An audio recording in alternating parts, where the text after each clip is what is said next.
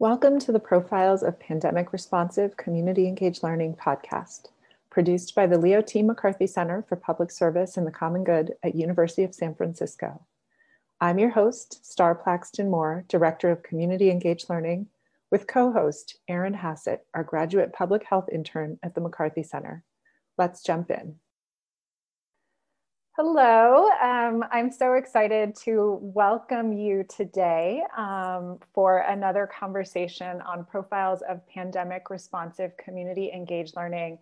And it's really a thrill to get to feature the Masters of Arts in Teaching Reading program and the literacy work that you all have been doing with the Western Addition community for years, but particularly over this past year as you've had to deal with a lot of the restrictions that have come with the pandemic. So I just want to welcome you all. My name is Star Plaxton Moore, and I'm the Director of Community Engaged Learning at University of San Francisco. And I'll go ahead and invite my colleague Erin to introduce herself as well. Hi, I'm Erin Hassett. I'm a Master's of Public Health student at the University of San Francisco and interning with the McCarthy Center.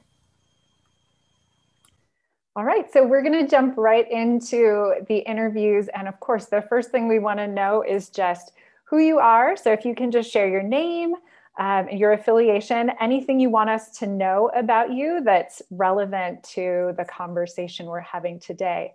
And I think, why don't we go ahead and start with Helen, and then maybe Chanel can chime in, and then Rachel. Hi, everyone. My name is Helen Mañares. I'm an associate professor of teacher education at the University of San Francisco. And I'm the instructor of the course where we work together with my colleague, Chanel Williams, at Magic Zone and other community-based after-school programs to hold a summer reading program every year for, I think, about the past 15 years.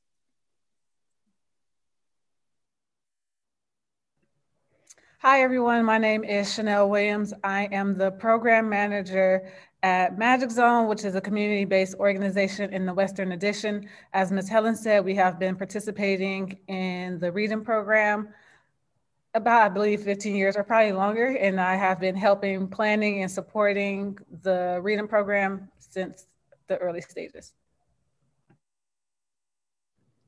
Hello, everybody. My name is Rachel Real.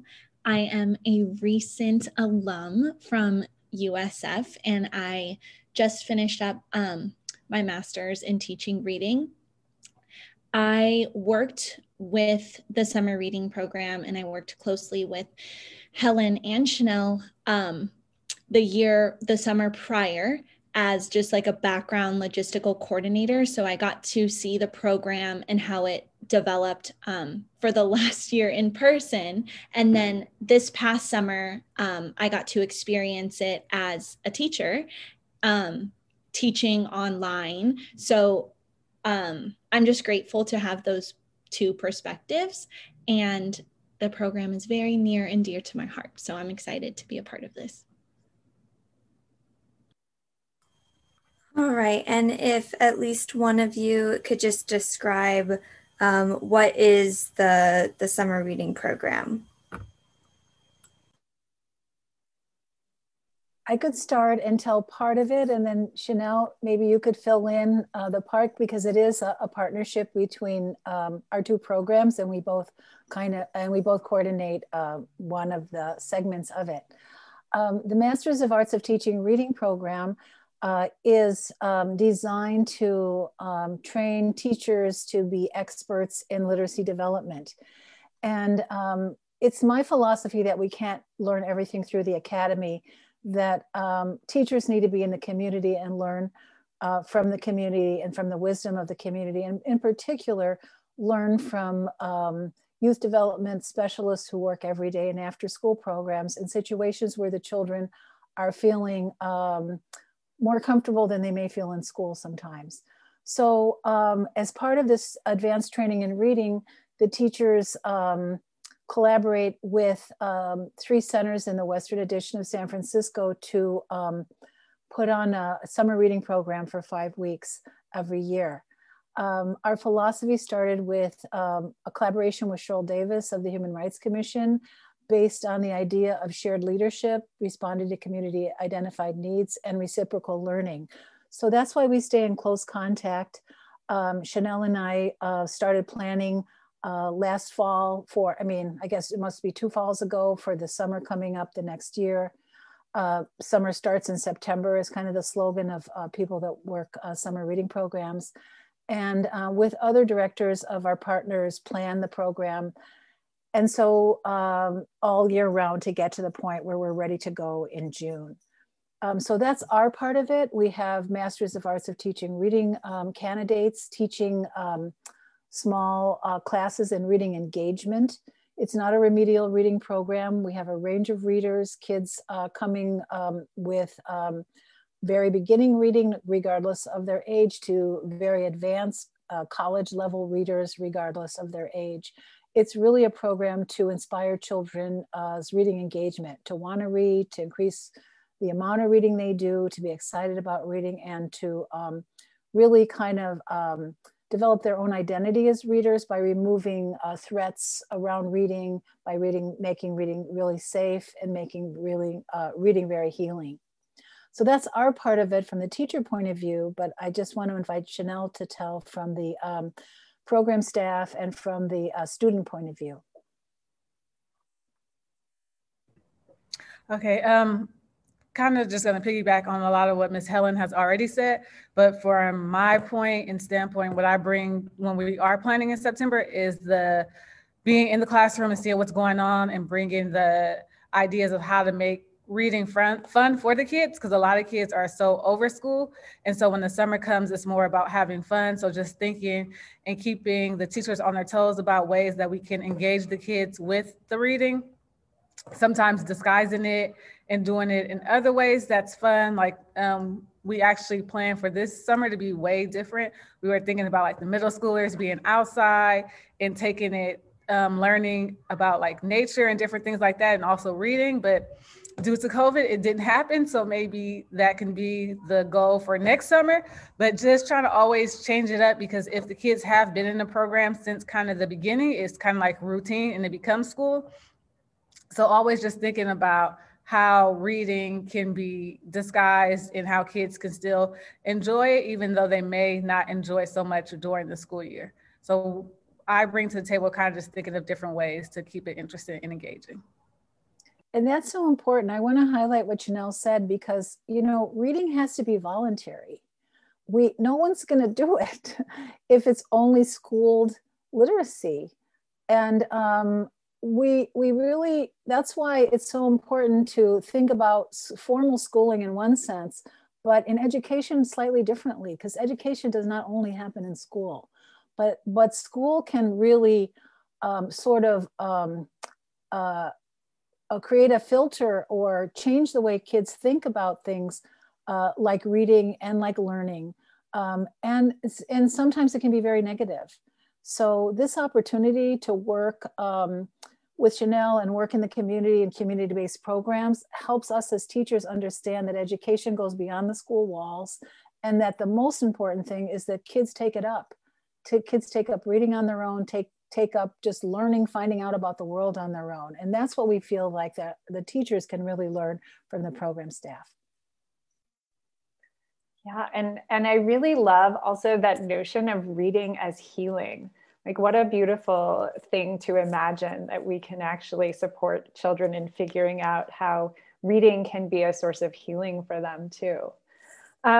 So I'm very curious about this particular past summer, and really what did the work look like for each of you for this past summer when you were kind of having to pivot, which is the word of 2020, I guess, to do all of this work now remotely. I'm guessing it was probably remote. So what did it look like for each of you? And Rachel, maybe we can start with you.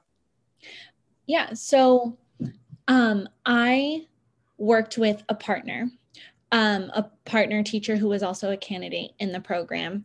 And when we found out that it was going to be online for sure, we sat and we were like, okay, how can we take it from just fun engagement and how can we blend that with meaningful engagement? Because now the kids are in a different setting. More than likely they were home. So how do we get them to show up excited, but also in a way that it means something to them, and they're going to walk away thinking and feeling just recharged and re-energized because it's their summer. And I worked with a lovely partner and we collaborated really well. And we were very intentional about the chapter books that we were introducing. I was working with a 4th and 5th grade combo cohort of students. And it was just really important to reinforce the power of literacy.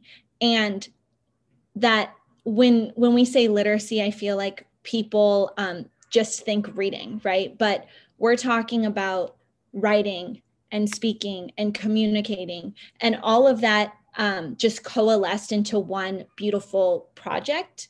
And I think we did well bringing in a chapter book called Blended. Not sure if you guys have heard of it, but it was a beautiful moment to see kids see themselves in a text. And we really emphasize reading can be a space where they can see themselves, and it can be a mirror to their real life or real events that are actually very prevalent in society. So we really got to dig deeper into that. So I was really grateful.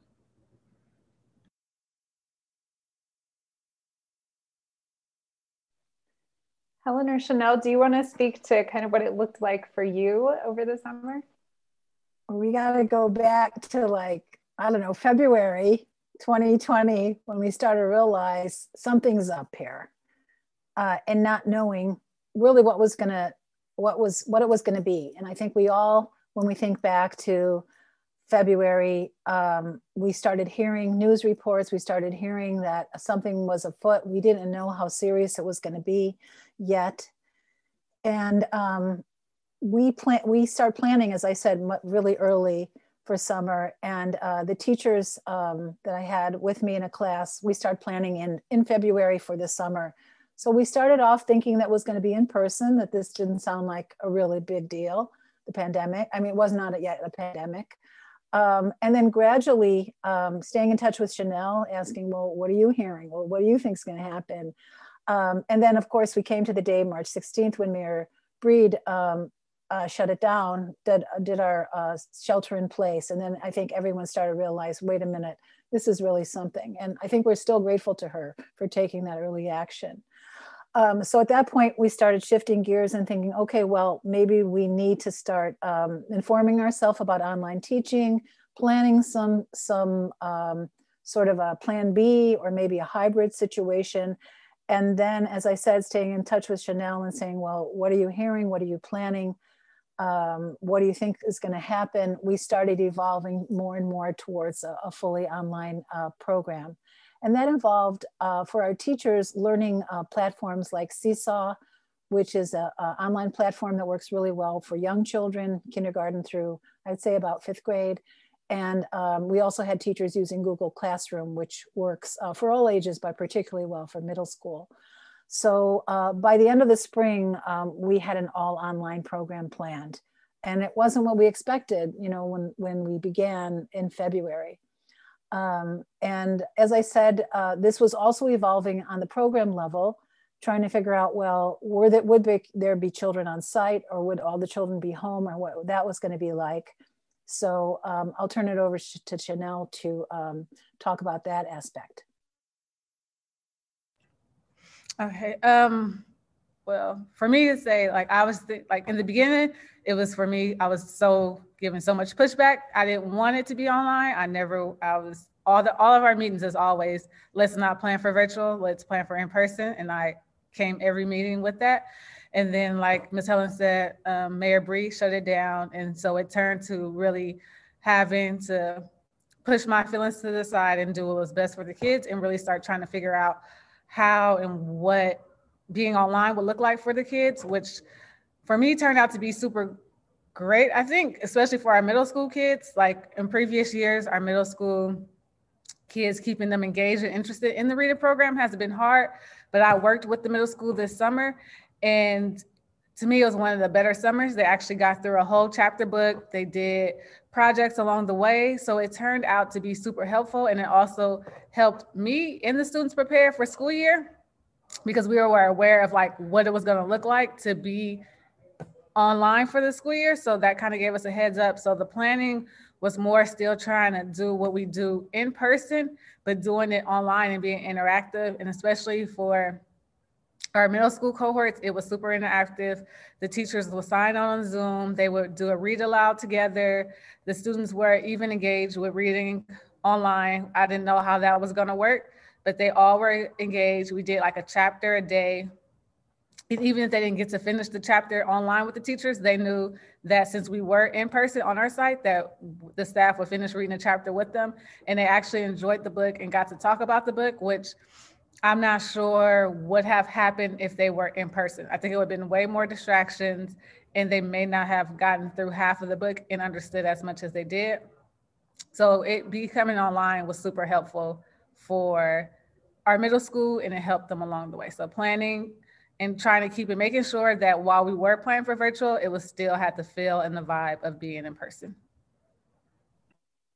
Just to clarify too, and add to that, what Chanel's describing is a situation where the children in Magic Zone at Ella Hill Hutch Center and also at the Hayes Center were present in the classroom with their program staff, and then they were participating in online programming. So it was kind of I don't know if you call that hybrid. I don't know exactly what hybrid means beyond being a blending of things. And we found that that worked much better than our other two partners who had children online at home, because they didn't check in as often, or fewer of them checked in. It worked very well for the children who did check in from home. They got some real individualized attention, but we didn't have the level of participation. When kids were at Magic Zone with their program staff, teachers, and coming online, they had all that support behind them. They had the teachers cheering them, the program staff teachers cheering them on, and keeping them engaged. And as Chanel said, following up later in the day with some of the activities or assignments, or continuing to read. So that seemed to be the most successful model. And Rachel can describe what happened with the 4th, 5th grade and working in tandem with the program staff, Mr. Mike and Jasmine there at Hayes. Yeah, so I really appreciate that Chanel brought up the fact that this program gave students an opportunity in the summer before their school year started to experience what it was like to be online. And I was working with a group of kids who also, it was a small cohort, and they were together at Magic Zone in the same place. So they had 2 staff there, and then plus our 2 teachers online. And I really, it became very clear to me that the students who just naturally were able to navigate that online part already have learned those independent kind of like student skills, or just independent learning skills, right? And that was something when online started, teachers weren't, I feel like they weren't really prepared to see that. And then you see some kids that were still growing and still navigating how to be an independent learner, and how to take initiative, and how to advocate for themselves and speak up if they need help. And then behind a screen, I feel like that human connection piece was so important. So having just collaborating very closely with the staff that was present with the students, and then collaborating closely with my partner teacher was a gift. So that piece of open communication. And then me as an educator going into my first year teaching, I was like, wow, open communication with families is just so vital to a child's success. And that piece would have been missing if I didn't have a space to do that and experience that with the summer reading program.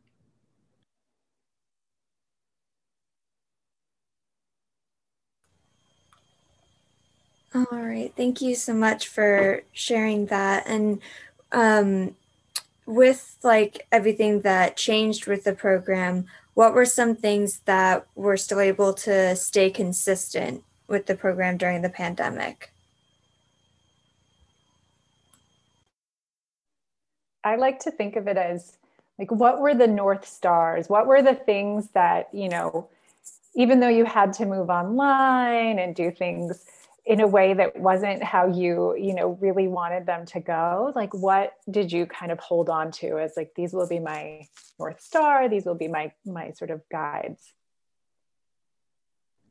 Well, I think for me, the piece of reciprocal learning is such a bedrock of our model that we originally developed, as I said, with Shull Davis, and continued with Rika Chambers and now with Chanel, to really see ourselves as adults learning from one another. And that got lost to a certain extent because we didn't have the personal contact. We didn't have the ability to meet together or to be like actually co-teaching in person, side by side. But I do think that Rachel and her partner Lauren were able to continue collaborating with Mike and Jasmine, the program staff, and stay closely in touch with them. And so I think we were able to preserve that in some classrooms better than others. So I just want to kind of give props to that, to maintaining that. I think the other, and Rachel could build on that too, and Chanel as well. I think the other thing that Chanel spoke to earlier was the idea of reading engagement. And in fact, for some children, it was easier to engage with kind of the privacy of being online, not having to be in such a social situation, especially as a preteen. And being able to be free as an individual to engage with reading and not feel social pressure that maybe it's not cool, or maybe there's some other fun social interactions going on that are way more interesting than what the teacher's doing, which is totally understandable for all children, especially children that age. So I think we were able to preserve and maybe improve upon the idea of building reading engagement and building a real curiosity and interest in books and seeing yourself as a reader, which is one of the whole objective of the program. Yeah, I was going to say what Ms. Helen said. I think the reading engagement was something that we held on to, even though it was it was virtual instead of in person, because I noticed even in my group, a lot of people who wouldn't have read out loud, because when we're in person in the program, it's different organizations. So it's our organization and 2 other community-based organizations. So they may or may not know the kids that's in their class. And so I feel that since they knew everybody was in the class, some people would read, and even struggling readers would read a lot. And usually any other time, I feel like they read like at minimum a paragraph and like try to be done. But some people read like pages, at least 2 pages, and it was like shocking to me, because I don't know if they would have done that if they were in person, because they may have thought that the other people may or may not laugh at them. So reading engagement stayed the same, even though we were virtual. I think the biggest thing for me that really kept me going and that intrinsic motivation was partnership.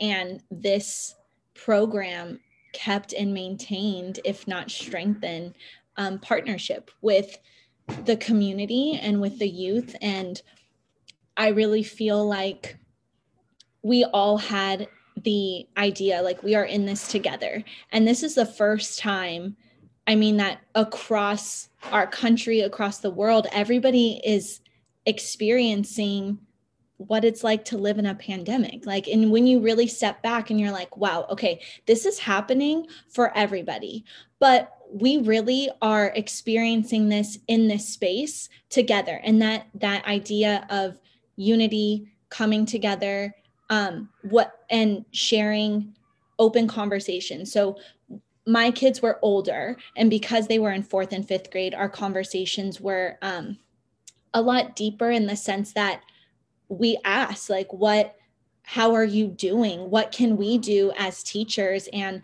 community leaders to show up for you? Or what do you need? And the responses we got, I mean, they were telling us that home is, stressful. Their parents are a little bit overwhelmed. Like, I don't really have my space at home anymore because my siblings are always there.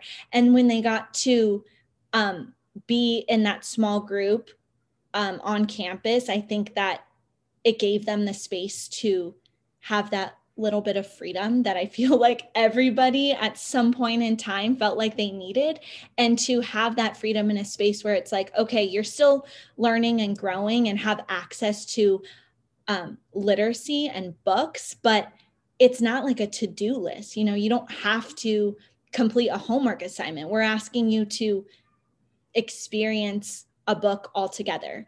And because it was so collective, it was a really beautiful thing for everyone to experience that together.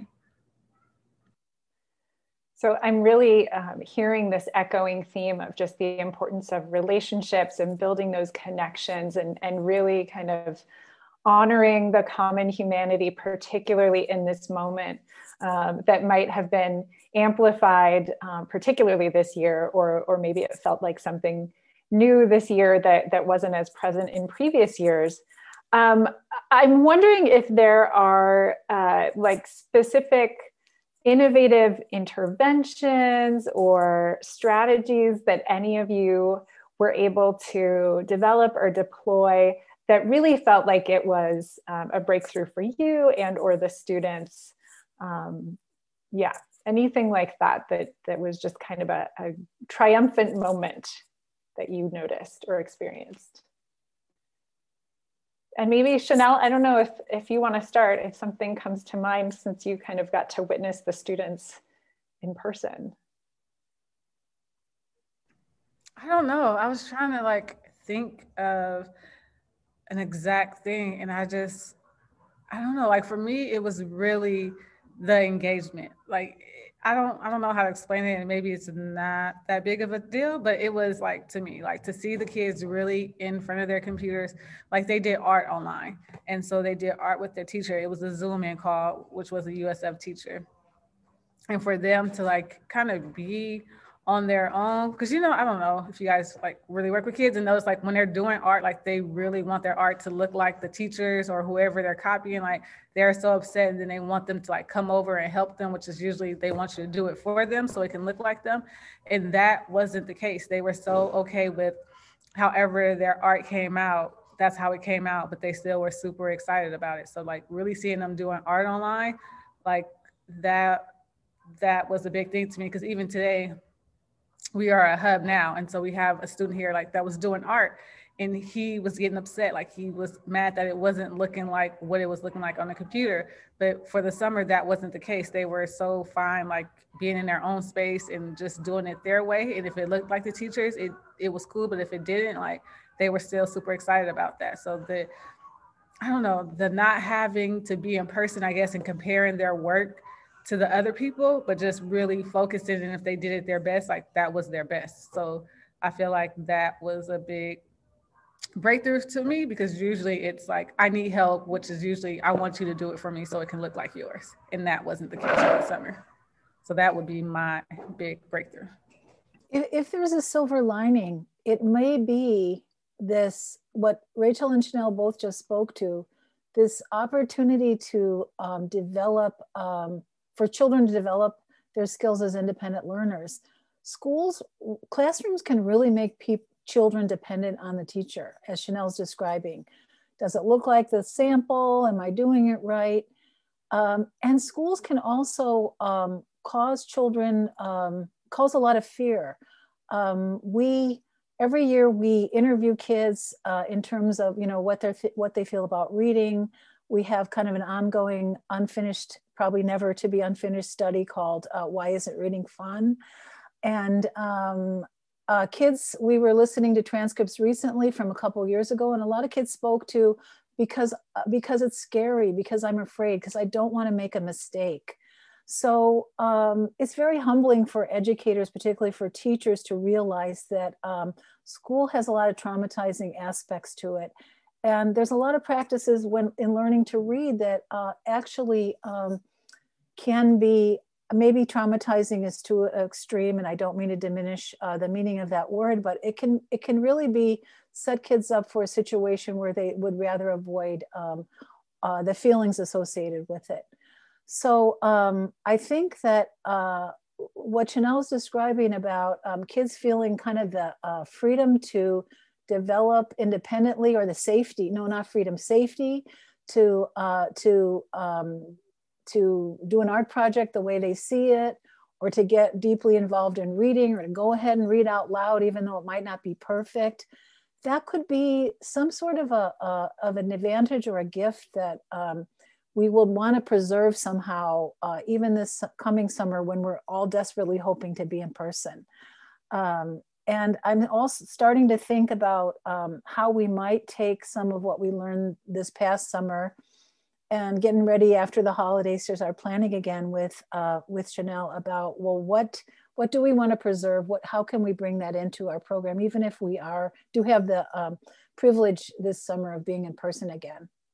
And one more thing, I just want to shout out to the visionary idea of fighting for some kids to be able to be on site in person. That turned out to be such a powerful strategy, and now we see the concept of learning hubs and trying to get those started again across the city. But as you said earlier, Chanel, you fought for that, and you try to hang on to that. And I know that there was a lot of pushback, because there was a lot of fear of, how is this going to be safe for everybody, staff and children and parents included. But it was something important to fight for.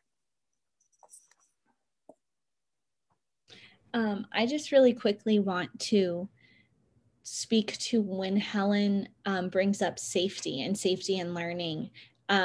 There's this term that we use in the field of education and thinking about academic risks for children. And when we ask them to complete an assignment, or we ask them to make a project, present a project, we think about they are taking an academic risk, and what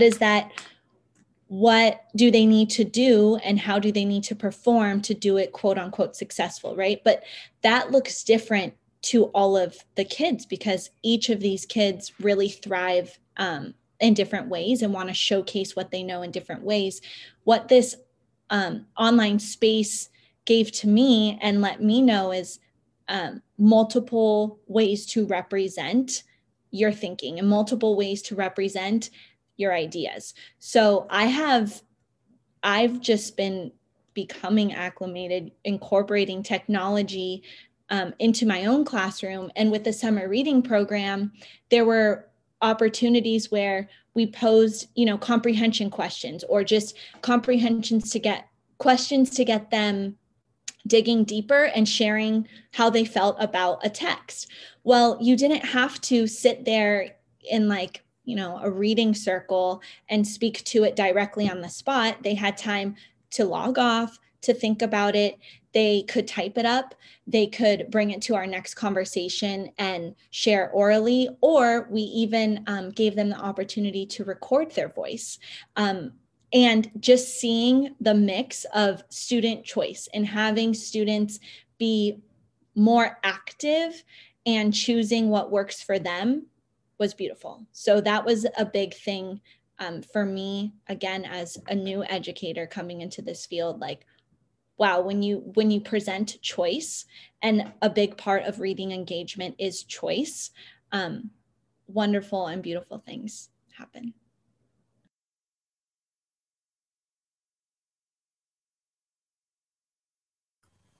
Yeah, absolutely.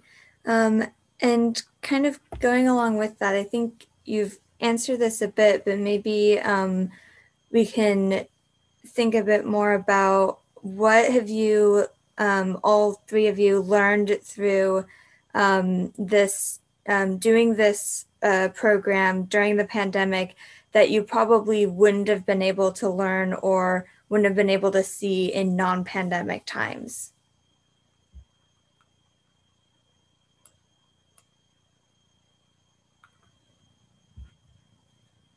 And so maybe it is some of this like safety, like you were talking about.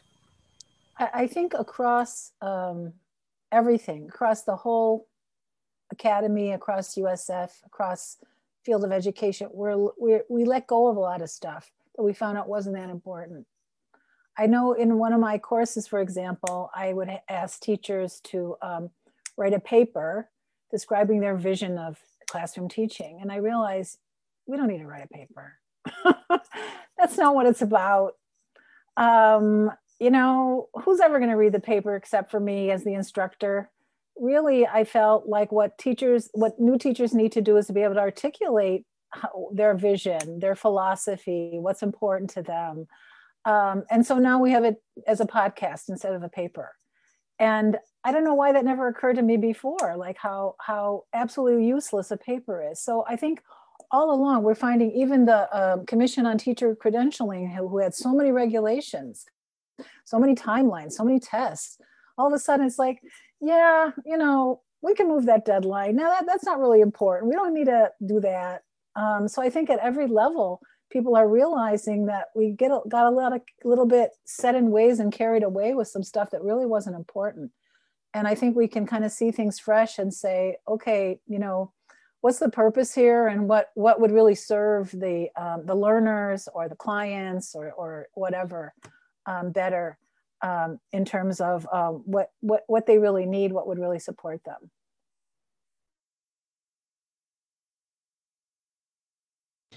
Yeah, I agree completely. I think for me, I just go back to human connection. And in this situation that we're currently going through, what matters the most?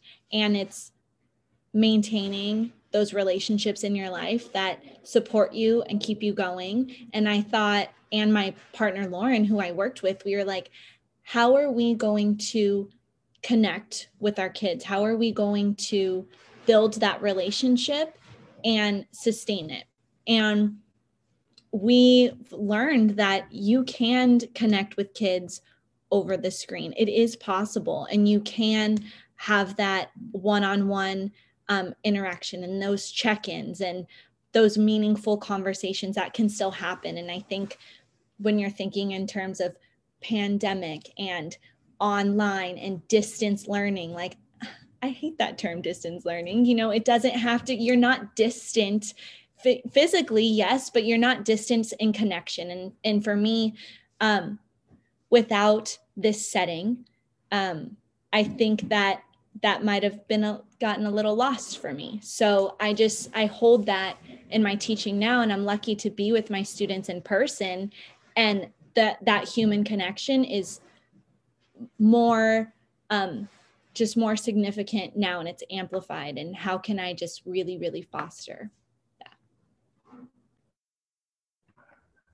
And I would say, again, going back to safety, but I feel like we've always discussed that in our meetings and things, making sure that the kids feel safe, they feel comfortable, they feel like a family. And I feel like that was kind of the vibe that we gave here in our program. So they were able to open up and feel a little more. And I think also with the teachers through USF and our program staff, just really understanding, like, going with the flow. I think we've been doing this work so long and this program so long that we know there's outcomes that have to come up, but this year everything was so new, so there was really nothing we had to meet because no one knew what the end was, or no one knew anything. So it was just like going with the flow. And even if we can keep that on, like, that same mentality or mindset going forward, like really just going with the flow. Like sometimes we get so caught up in what the end is going to look like. Can we produce that show that this is important, that this is a point? And just sometimes we lose focus of what's really important and making sure that the kids understand and are having a good time. So I think safety was big and going with the flow. Thank you. We know that teachers and after school and youth programming staff are really on the front lines of caring for our children right now, whether it's in person or remote. And so the next question for each of you is, how are you prioritizing and attending to your own mental and physical health, and the mental and physical health of your loved ones, both, obviously through the summer and through the project, but even now?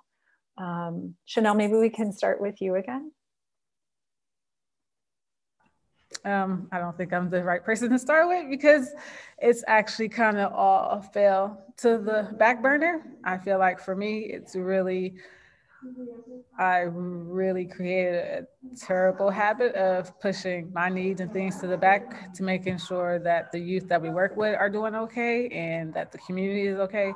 So, I mean, now I try to do things that for my mental health. Like, I did start back doing my therapy again.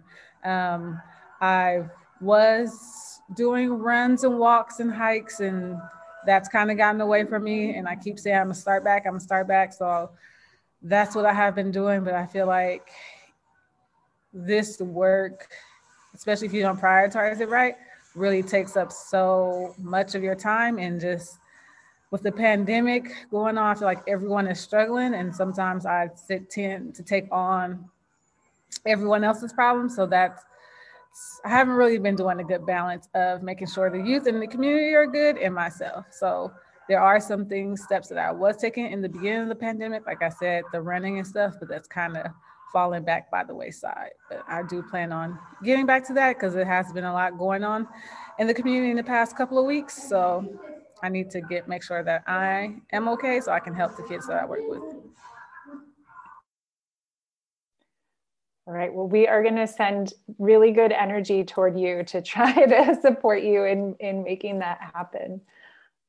Rachel, and then maybe Helen.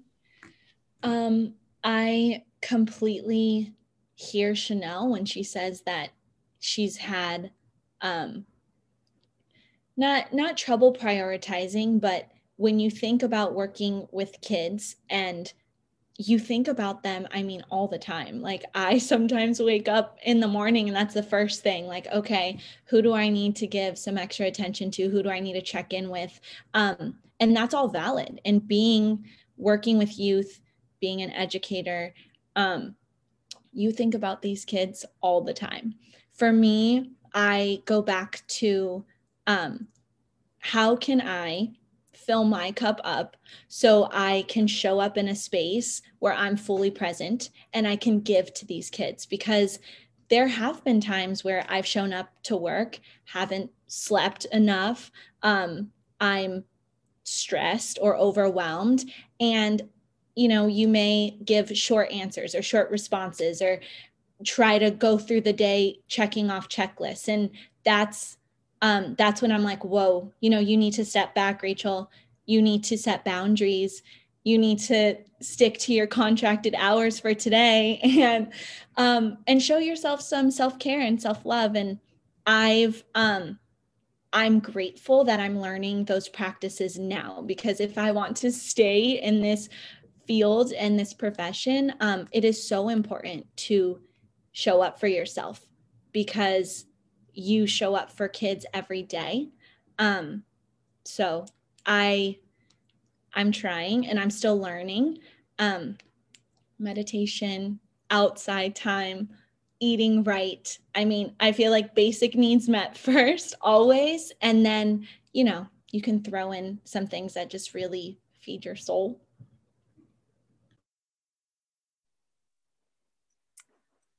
It's kind of unusual. It was unexpected, I guess, that working remotely, which is another horrible word like distance, is actually more time consuming than working in person. I think that's been a big shock to everyone, to all of us. Like, wait a minute, why is my time so filled? I'm not commuting, I'm not traveling, I'm not spending half hour to get dressed in the morning, whatever it was that it took to get somewhere. I'm not having to go somewhere to have a meeting. I can just, pop on in 2 minutes and I'm there. So why are we more busy? I think everything takes more thought, more preparation. to kind of shift from take what we used to do and make it this online version.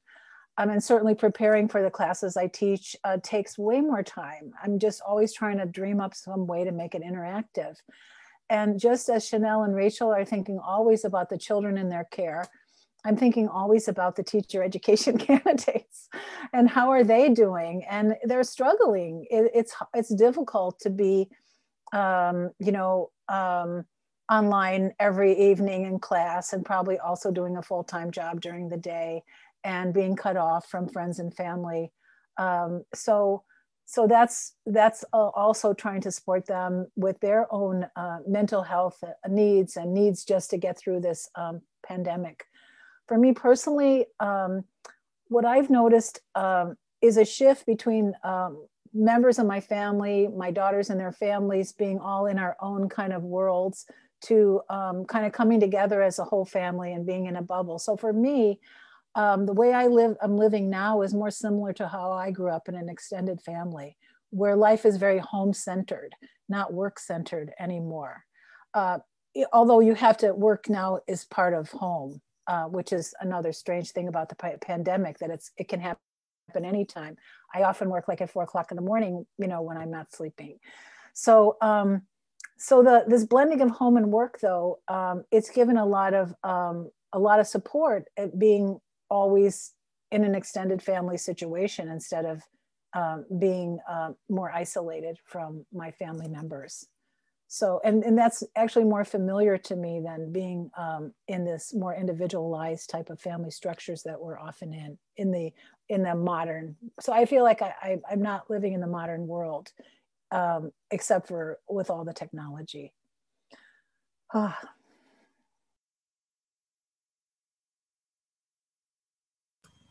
Yeah, absolutely. And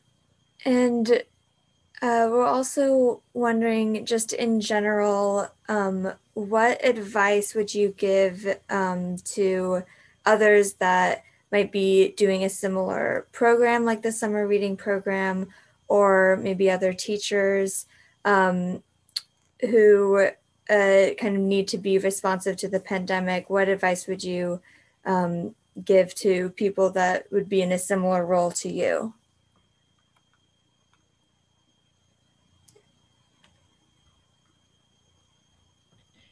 After you asked the question of what are you doing for yourself, I think my advice would be take care of yourself and do it in ways that really help you restore your energy and recharge, because every day is a new day. And I would also let them know, like, we don't know what tomorrow looks like. We really don't know what next week looks like. We don't know when things will be lifted. So just that reminder to take care of yourself and stay present, stay in the now, show up, give 100%, and then go home and recharge and enjoy the present moment, because it'll be a whole new day and experience tomorrow. And I think teaching now, I really go back to that a lot. Like, yep, today was a little rocky, but we have a fresh new start tomorrow. And I always want to keep that on the front line when I continue throughout my years of teaching.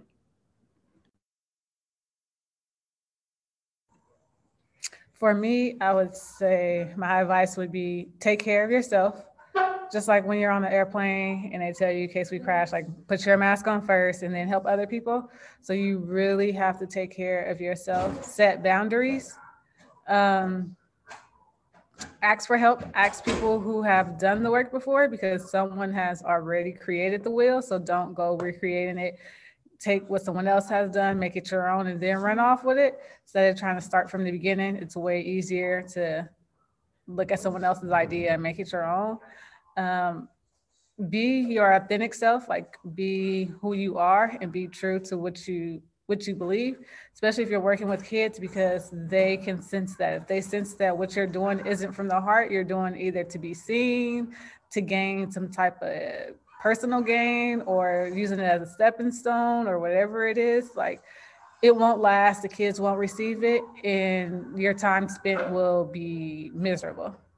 So really do whatever work you ever do, really do it from your heart and actually care about it.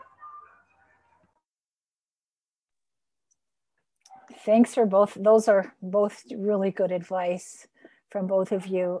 I would say respond to the situation that is, not the situation you wish it was. Because we have a lot of preconceived notions on, oh, it's a summer reading program. This is how we do things. And this is what the kids need. And this is like, you know, what we expect to happen. You can't have any of that. And I feel like I already try not to have preconceived notions, to understand every summer is different. It's all a different bunch of people coming together, different program staff, different teachers, different children.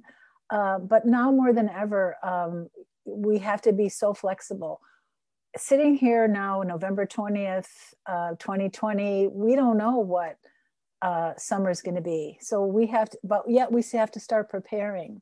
So we have to just kind of try to keep responding to what is, and that kind of goes back to the original principles of the program, which was to respond to community identified needs. In other words, for me and the person in my role, I can't think that this is how the program has to be or is or must be replicated as it was, because the needs in the community may have changed.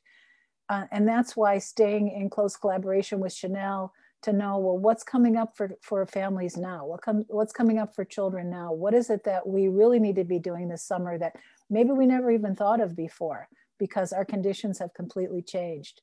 So that's what I would say, is to respond to the situation that you have, not the situation that, you know, was or that you wish it was. Well, thank you all so much again for taking time to be with us. It's really been such a gift to hear all of your insights and to learn about the project, the summer reading program in more detail. And I just want to especially thank you on behalf of the McCarthy Center for Public Service and the Common Good, and Erin and myself for just taking this time and really bringing your whole selves into this conversation and really sharing from your hearts as well as from, you know, the experience and how that unfolded. So thank you so much for being with us. This podcast was produced by the Leo T. McCarthy Center for Public Service and the Common Good at University of San Francisco. In addition to our interview participants, we would like to thank Erin Hassett, our graduate intern, Maj Jenkins, our communications intern, and Leslie Lombre, Director of Communications at the McCarthy Center. For more profiles, please visit usfblogs.usfca.edu/community engagement.